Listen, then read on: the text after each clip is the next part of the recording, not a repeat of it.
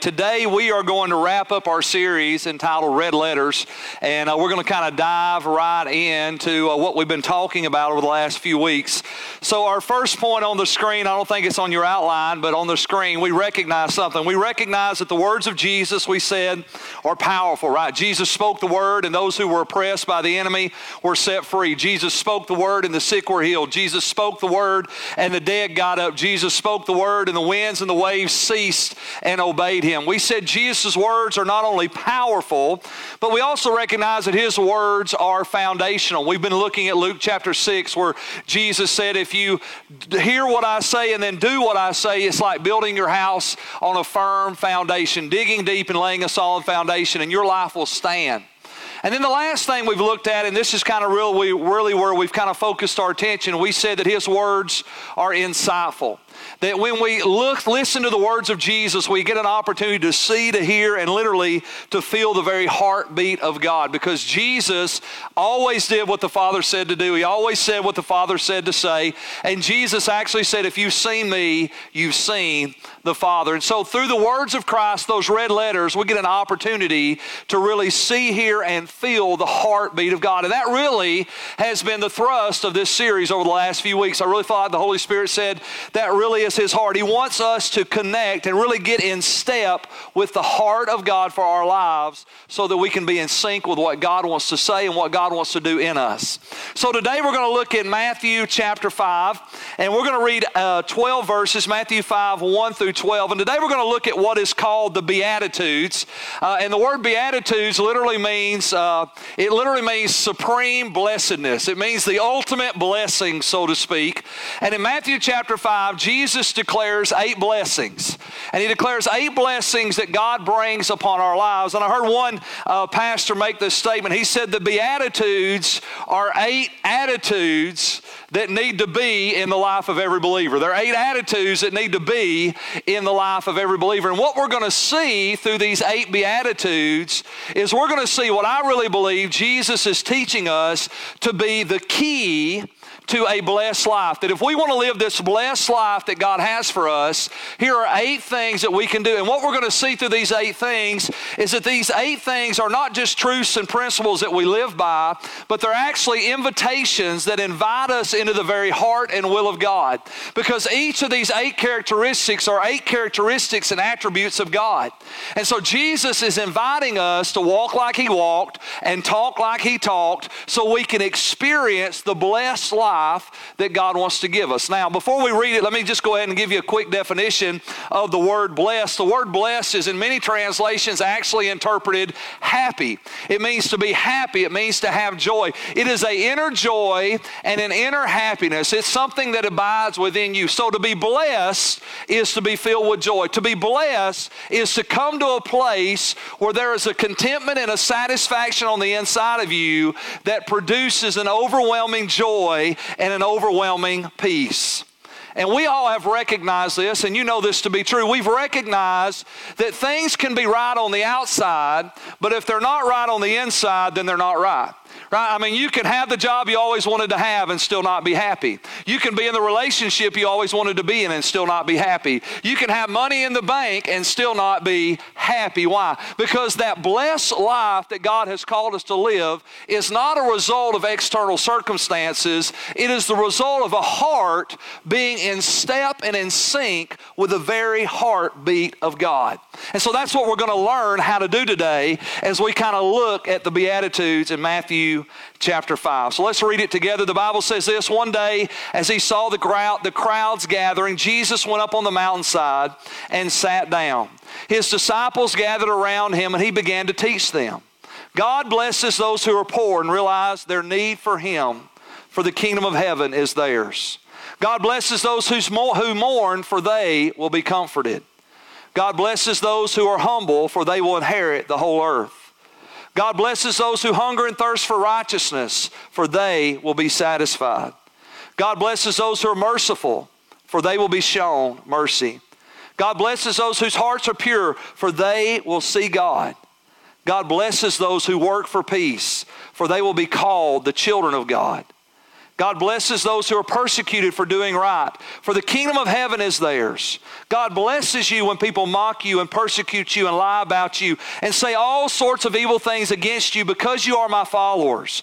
Be happy about it. Be very glad, for a great reward awaits you in heaven. And remember, the ancient prophets were persecuted in the same way. So let's look at that first beatitude. Jesus said, God blesses those who are poor and realize their need for Him, for the kingdom of heaven is theirs. God blesses those who are poor and realize their need for Him, for the kingdom of heaven is theirs. So spiritual poverty, look at this. Spiritual poverty is the key to kingdom prosperity. It is our dependence upon God, not our independence from Him, that allows us to enter into the kingdom of God. So Jesus said, God blesses those who are poor and realize their need for Him, for theirs is the kingdom of God. Now, when you think about the kingdom of God, I want you to think about it this way. It is the king's dominion. It is really that supernatural realm where God works. It's not just a spirit realm, but it is actually a supernatural realm. The kingdom of God is the place where the impossible becomes possible. It's the place where the invisible becomes visible. It's the place where the thing that could never happen actually does happen. Why? Because our God is a supernatural God. And His kingdom is not just spiritual. His kingdom is supernatural. And so Jesus said this. He says, God blesses those who are poor and realize their need for Him, for theirs is the kingdom of heaven. So it is our spiritual poverty. It is the realization that we need God that allows us to enter into the supernatural realm of the kingdom of God. Let me say it like this. The more that you acknowledge God, and the more that you invite God into the daily circumstances and details of your life, the more you will experience the power of God on your behalf. The more you acknowledge Him and the more you invite Him is the more you will experience the kingdom of God, the power of God at work in our lives. Now, what's crazy about the kingdom of God is upside down and backwards, right? Because in the natural realm, we raise our kids up, and the goal of raising your kids is that one day they would actually stand independent of you, right? But in the kingdom of God, maturity is not coming to a place of independence. Maturity is coming to a place of total dependence upon God. And it doesn't mean that we don't have a part to play. It just means that we recognize that apart from Him, we're nothing and can do nothing. In John chapter 15, Jesus says, I'm the vine and you're the branches. If you abide in me and I abide in you, you'll bear much fruit. And then He makes this statement, for without me, you can do nothing. Why? Because the key to the kingdom is acknowledging that you need the King. The key to the kingdom is acknowledging that you need the King. And unfortunately, let me just use a little phrase right here. Unfortunately, many times spiritual pride keeps us out of the kingdom. And we're going to talk about humility in just a minute, but I want to talk about spiritual pride for just a second, because sometimes what happens is that there are many people right now in our world, because of spiritual pride, they refuse to acknowledge that they need God. And they walk in this arrogance that says, I got this. And how many of you understand that until you realize that you need God, you'll never experience the grace of God that brings salvation, that changes our lives? Now, the thing I love about the kingdom of God, as I just said, it's upside down and backwards, because in the natural world, when you think of prosperity, right? When you think of prosperity in the natural world, we kind of say it like this. You know, if you're going to prosper in this world, you're going to have to work harder. You're going to have to be smarter. You're going to have to be more dedicated, more committed, more educated. You're going to have to climb to the top, to the top, to the top, to the top, to the top, to the top, to the top. And if you can ever climb to the top of your field, you can prosper and have great success, and you can make all kinds of money, and wonderful things will happen. But all of a sudden in the kingdom of God, Jesus says prosperity in the kingdom is not based on your independence or your performance. It is based on your dependence upon God. And so here's the good news. All of a sudden, Jesus brings kingdom prosperity. He puts it on the bottom shelf so everybody on planet Earth can grab hold of it. And He said the key to entering the kingdom is acknowledging that you need the King. And if you'll acknowledge Him and you'll honor Him and you'll worship Him and you'll bow before Him and you'll invite Him into your life and you realize you need God, guess what? The more you realize you need Him, the more He will show Himself strong on your behalf. And if you think about in your life, if you think about the people that you know that really walk and operate in the power of God, the people that really operate in the kingdom of God, you know what you know about those people? If you just think about them for a second. The people that really operate in the kingdom of God are the people that consistently acknowledge and invite God into their lives. I have never met a person that walked in the supernatural power of God that did not live a life of dependency on God. See, because when you begin to walk in the supernatural power of God, you begin to recognize something. You recognize it's only God that saves. It's only God that heals. It's only God that delivers. It's only God that redeems. It all comes from Him. And the good news of the gospel is that we can enter into the King's dominion and power and authority, and we can be partakers of all that He has made available to us through this supernatural realm called the kingdom of God by simply recognizing, realizing, and acknowledging that we need Him. And it's spiritual pride that keeps people from coming to Christ. And it's even spiritual pride that keeps Christians, once we come to Christ, it's crazy how we get deceived. Many times we'll come to Christ and we realize we could never do anything to save ourselves. And then once we get saved, somehow now we think we have to work and earn our way into all that God has for us. How many know it doesn't work that way? If your works weren't good enough to get you in the kingdom, they're not good enough to give you access to all that the kingdom has. The way you got in is the way you continue to access everything that God has for you. How'd you get into the kingdom of God? You realized you were a sinner and you needed a Savior. You couldn't save yourself. God, I need you to save me. And the moment you said, God, I need you, guess what? God showed up. And the way that we continue to access what God has for us is we stay in that place of spiritual poverty that unlocks kingdom prosperity that allows us to receive everything that God has. Look at that next beatitude. Jesus said, God blesses those who are poor. And then He says, God blesses those who mourn, for they will be comforted.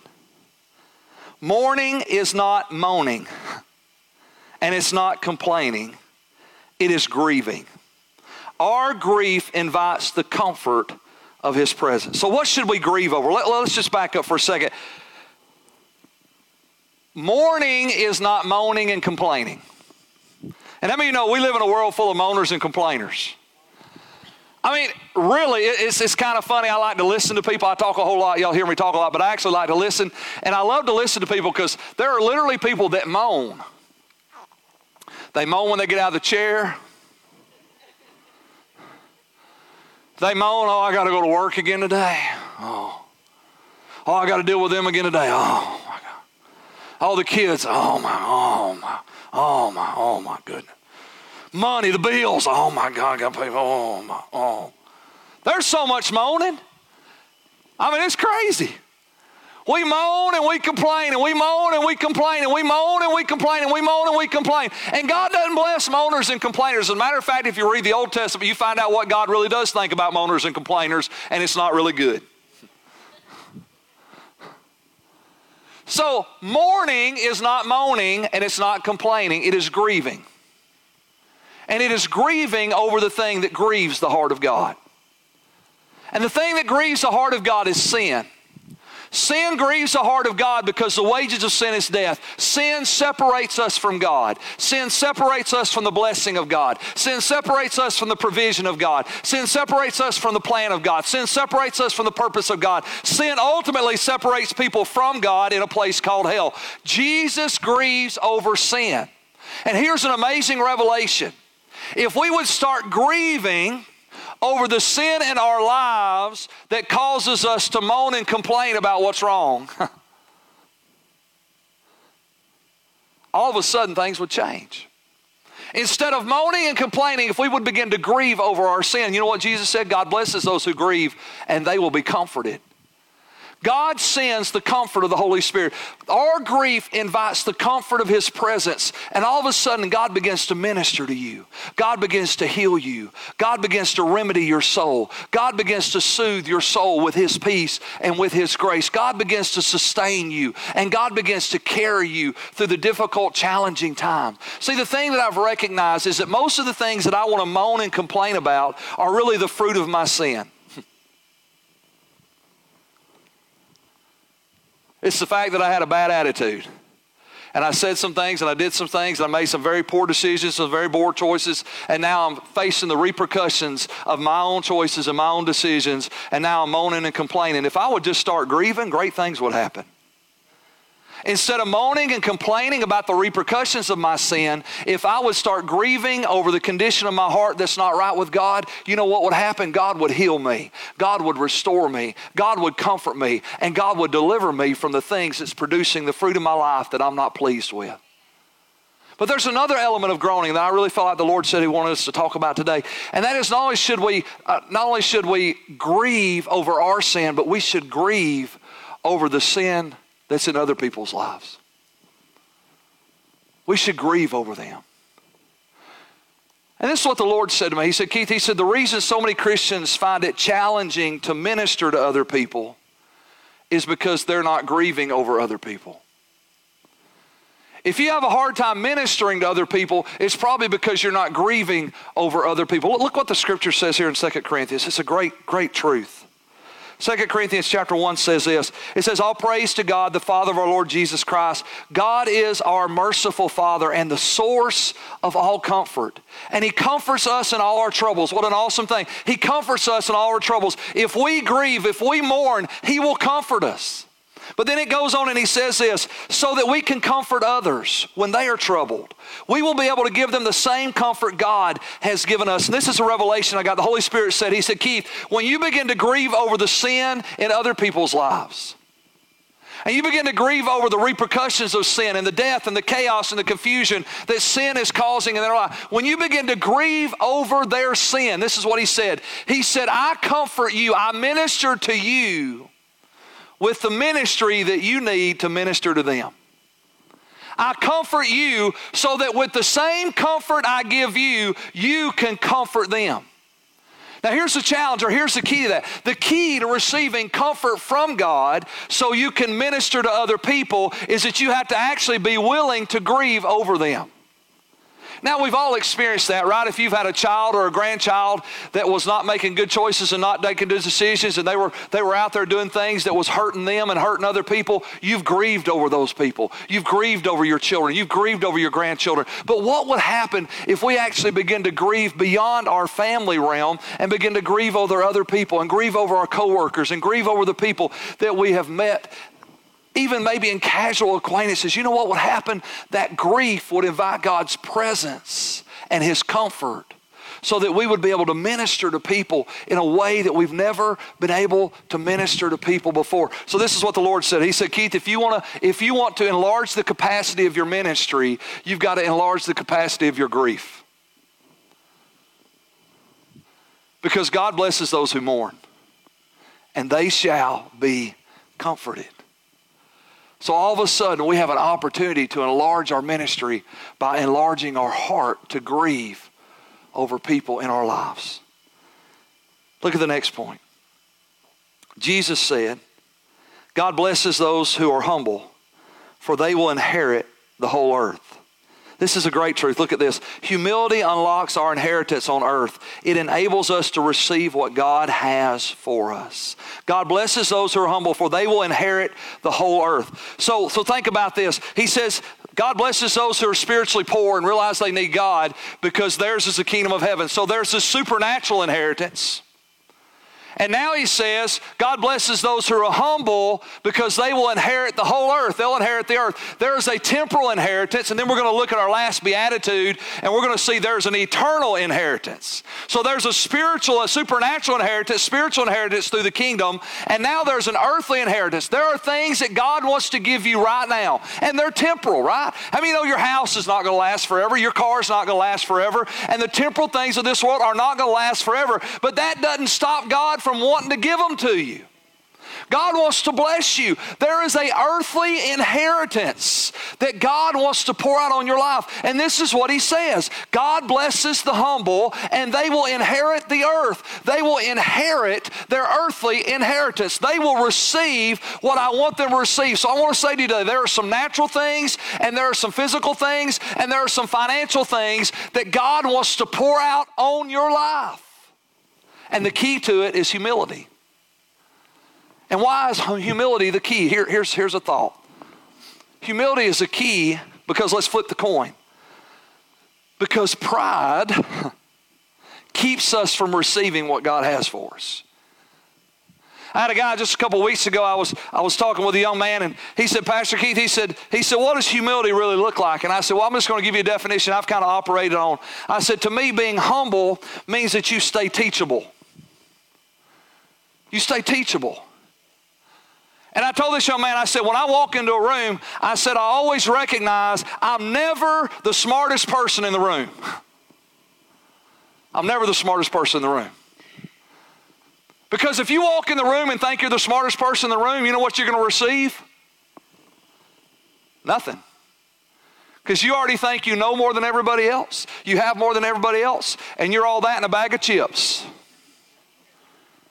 And we've all been around people when they walk in the room, they think they're the smartest person in the room, right? And most of us don't really like those people.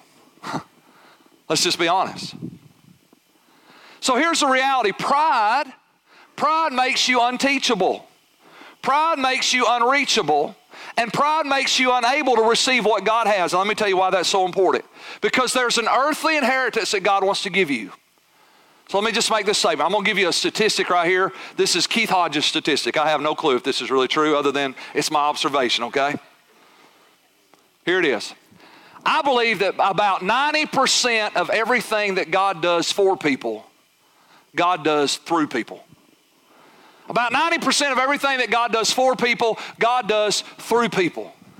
And I can honestly tell you, and you could probably ring true with this, I can honestly tell you, God has financially blessed me and Kelly more times than I can count. I mean, there have been times in our lives where there was no doubt this was supernatural intervention from God. And God financially has blessed us and prospered us and healed us and helped us. And I mean, so many amazing things. But financially, God has blessed us more times than we can count. But you know what? Out of all those times that God has financially blessed us, I have never once got a check from heaven.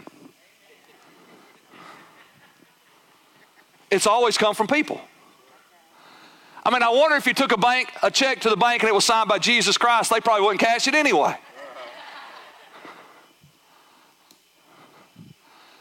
I've been blessed by God financially more ways than I can count, but I've never got a check from heaven. God has always blessed me through other people.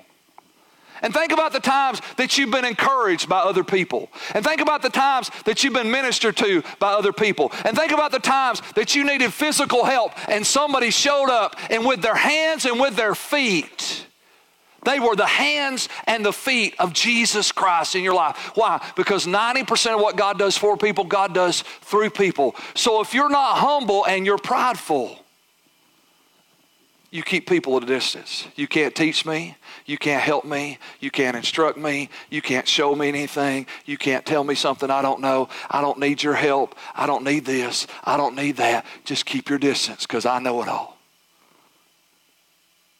That's what pride does. Pride keeps us from receiving what God wants to give. And the Holy Spirit spoke to me. He said, Keith, there are some people going to be at church Sunday. He said that I have an earthly inheritance. There are some physical, financial, natural things I want to give them. And their pride has disconnected them. They can't receive instruction. They can't receive direction. They can't receive correction from other people. And they are robbing themselves of the inheritance I want to give them. So humble ourselves. Recognize that humility is teachability. God, help me have a teachable heart that's always willing to listen and learn and receive what other people have to give. God blesses those who are humble. Look at the next beatitude. Jesus said, God blesses those who hunger and thirst for righteousness, for they will be satisfied. This is great. Satisfaction comes from pursuing the things that are right in the eyes of God. See, the word righteousness means to be in right standing with God. And we come to right standing with God through faith in Jesus Christ. And once we come to the right standing of God through faith in Jesus Christ, then out of that righteousness that comes by faith, we pursue a life of righteousness. We just want to do what is right and what is pleasing in the eyes of God. And the word satisfaction is to be satisfied. It goes with that blessed life mentality. There is a contentment of soul that only God can give you. And he says, blessed are those who hunger and thirst for righteousness, for they shall be satisfied. And I love the words. I mean, Jesus never misspoke. Jesus did not say, blessed are they who eat and drink righteousness. He said, blessed are they who hunger and thirst for righteousness. Eating and drinking means I've obtained it. Hungering and thirsting means I want it. There's a satisfaction of soul that comes not from obtaining everything, but from pursuing the right things. There is a contentment of soul that comes when I begin to pursue what is right and what is pleasing in the eyes of God. Because let's be honest, sometimes I pursue what's right and I don't get it. Sometimes I still blow it. Y'all ever been there and done that?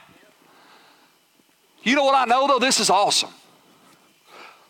Have you ever seen your child do the best? I mean, they did the best they could do. Maybe it was a report, maybe it was a sporting activity, maybe I don't know, but they did the best. And you knew, I mean, they worked hard and they did the best they could do, and it still wasn't enough. They still didn't get an A. They still didn't get first place. They still didn't win the trophy. They still didn't cross the line. But you know without a shadow of a doubt, they did the best they could do, but yet they still didn't obtain the prize. You know what good parents do when our kids do the best they can do and they still don't obtain the prize? We applaud their efforts. We don't look at them and say, I can't believe you're so lazy and so sorry and you didn't win that prize. You're pitiful. Don't even call me your father no more. We don't do that. No, if you do that, I need to whoop you. But we don't do that. That's horrible. We don't do that. You know what we do? When we know that our kids have done their best and still failed, they've done their best and still did not obtain the prize, you know what we do? We grab them up in our arms and we say, I'm so proud of you. I'm so proud of you. You did so good. You tried so hard. And next, we're just going to keep on trying, and we're going to keep on pressing, and we're going to keep on reaching, and we're going to keep on doing it till we get where we need to go. And I am so, so, so proud of you. Why? Because we applaud their efforts, not their accomplishments. And guess what? We get that from God. Blessed are those who hunger and thirst for righteousness. They're pursuing the right thing. They may not always get it right. They may fall flat on their face. They may come short of the glory of God. Lord knows I have 1,000,000 times. But God is in heaven applauding us.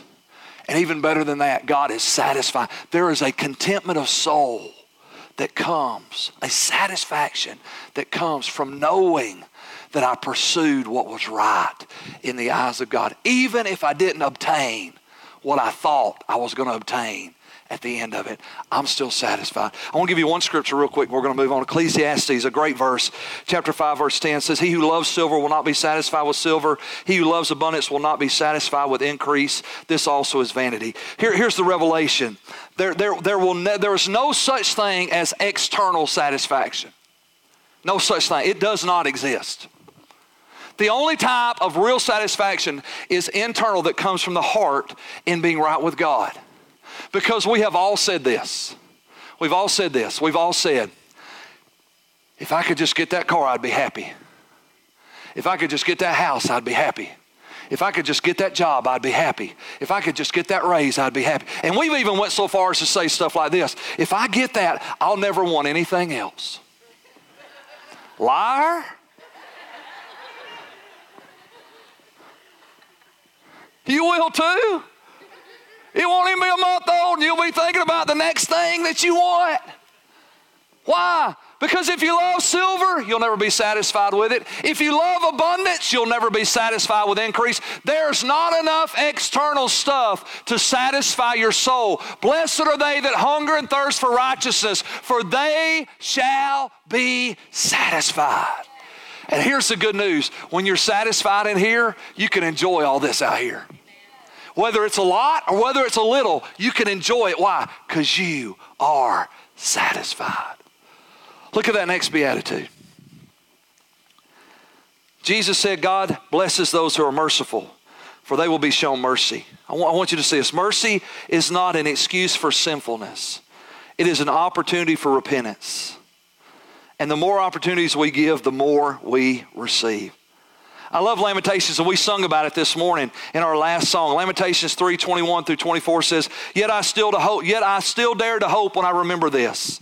The faithful love of the Lord never ends. His mercies never cease. Great is His faithfulness. His mercies begin fresh every morning.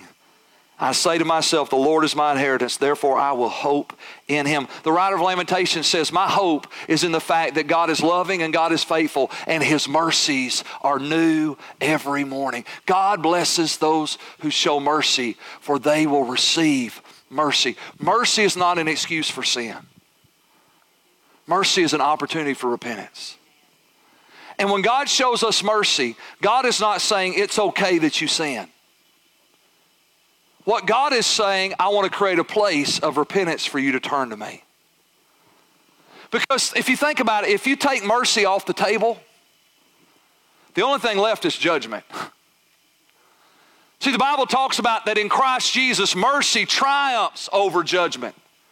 Because if you remove mercy, there's nothing left but judgment. In the Old Testament, there was this thing called the Ark of the Covenant, and inside the Ark of the Covenant was the laws of God, which represented the justice of the Lord. And on top of the law of God, you know what they placed? It was called the mercy seat.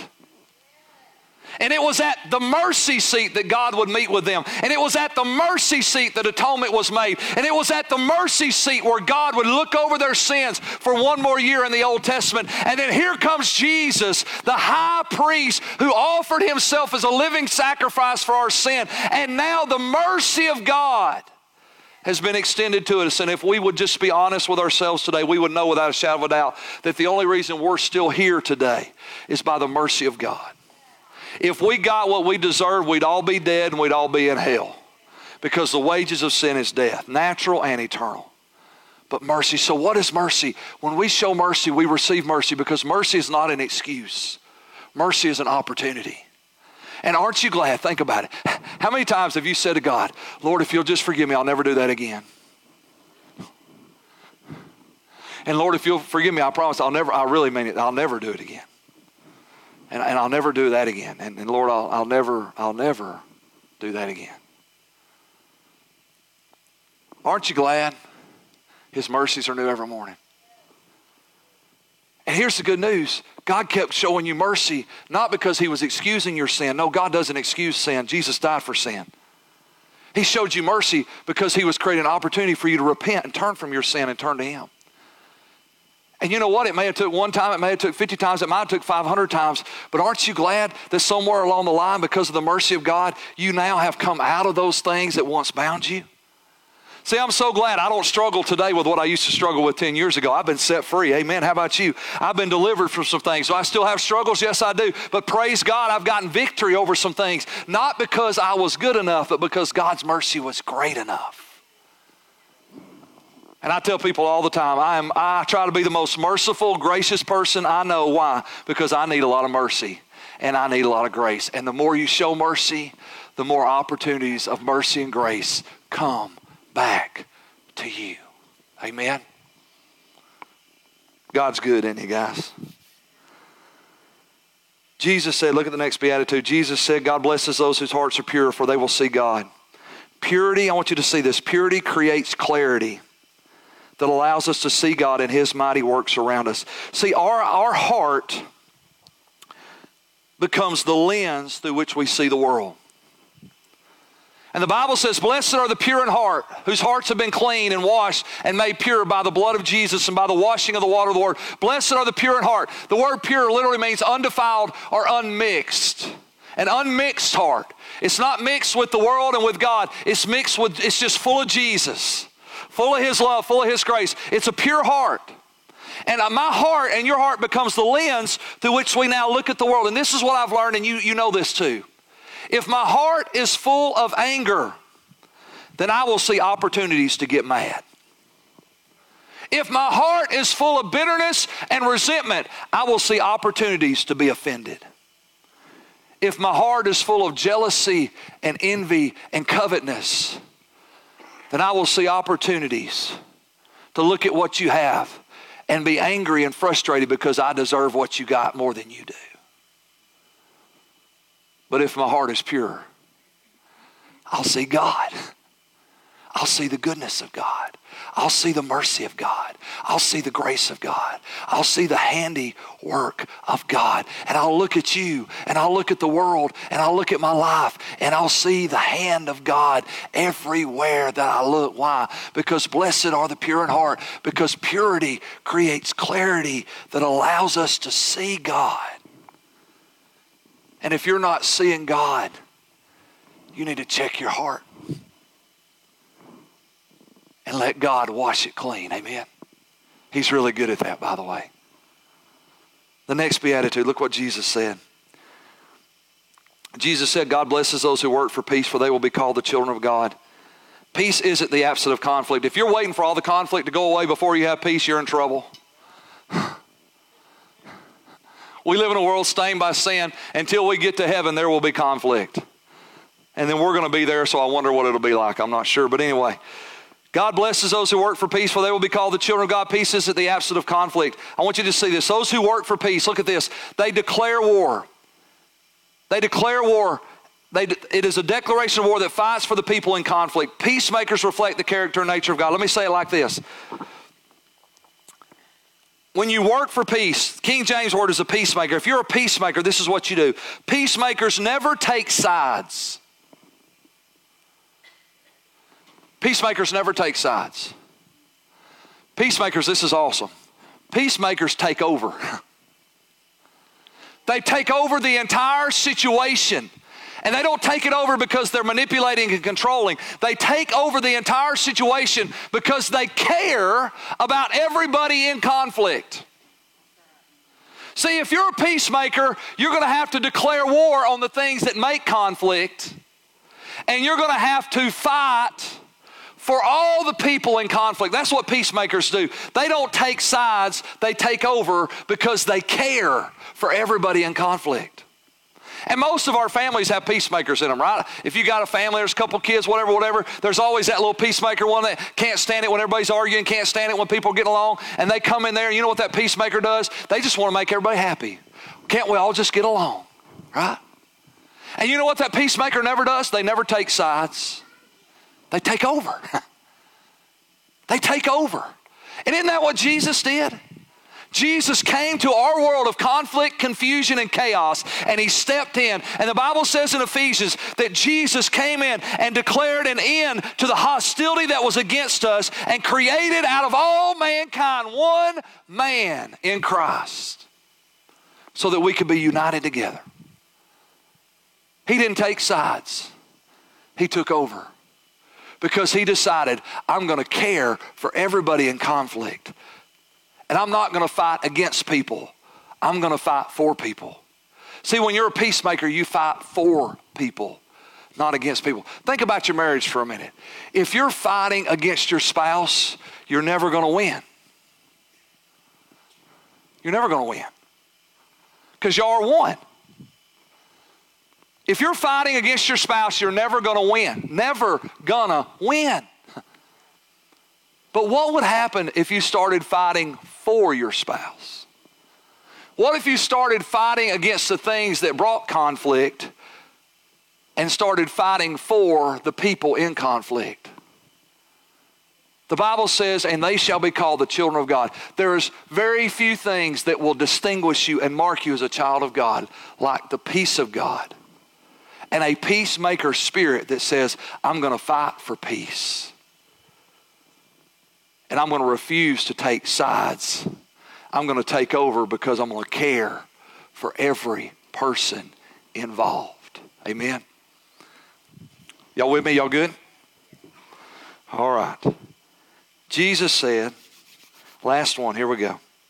God blesses those who are persecuted for doing what is right, for a great reward awaits them in heaven. Persecution, mockery, lies, and gossip produce an eternal reward. Those who attack you because you do what is right are blessing you with eternal rewards that will never end. Now, there is no reward for doing what's wrong. Right? How many know there is persecution that comes from being not really smart? I was going to say stupid, but I didn't want to say that. God blesses those who are persecuted for doing what is right, for a great reward awaits them in heaven. 2 Corinthians chapter 4, look at this last scripture together. The Apostle Paul says, for our present troubles are small and they won't last very long. Yet they produce for us a glory that vastly outweighs them and will last forever. So don't look at the troubles we can see now. Rather, we fix our gaze on what we cannot see. For the things we see now will soon be gone, but the things we cannot see will last forever and ever and ever. Jesus said, be happy, be glad, because listen to this, the pain of persecution is just for a moment. But the reward that you will receive will last forever and ever and ever. There's a reward that comes for those who suffer for doing what's right. And we all know there's persecution, there's tribulation, there's trouble, there's trial. And sometimes it seems like the harder you do what is right, the harder people fight you. Welcome to the war zone, guys. But here's the good news. The pain of persecution is only for a moment, but the reward will last forever. Don't you know it has to frustrate the devil that everything he does against us actually works for us to produce an eternal reward? I'm sure he gets so mad. I want you just to bow your heads with me today. We're about to close. I want to do two things today. Number one, if you're here and you have never truly trusted Christ as your Lord and Savior, we call it being saved. Jesus called it being born again. And today you want to do that. Today you want to give your heart and your life to Christ. You realize that first beatitude, blessed are the poor, because they realize they need God. Maybe you're here today. Maybe you've resisted God. Maybe you've been mad at God. Maybe you've been confused about God. But today you want to acknowledge your need for Him. And you say, today I want to accept Christ as my Lord and Savior. If that's you, I want to ask you to do something. We say it every week, very simple, very powerful. I want to ask you to stand to your feet. It's simple, just stand up. But it's powerful because it's an act of faith that will change your life. So right now, if you want to accept Christ, just stand. Just stand all over this building. A simple act of faith. Every head bowed, every eye closed. And I'm going to pray with you as you stand in just a moment. But today, you want to acknowledge that you need God. And you want to ask Him to be your Lord and Savior. Forgive you of your sins and come into your life. If that's you, just stand to your feet. I want to challenge all of us that are here today as Christians. Let's evaluate our hearts. How in sync are we with the heart of God? These 8 Beatitudes kind of drive home some of the characteristics of God the Father and God the Son and God the Holy Spirit. So Lord, today I pray that you would help us to sync our hearts with your heart and help us to live as you've called us to live. I thank you for the blessed life today. And we declare your blessing over your people in Jesus' name. Amen.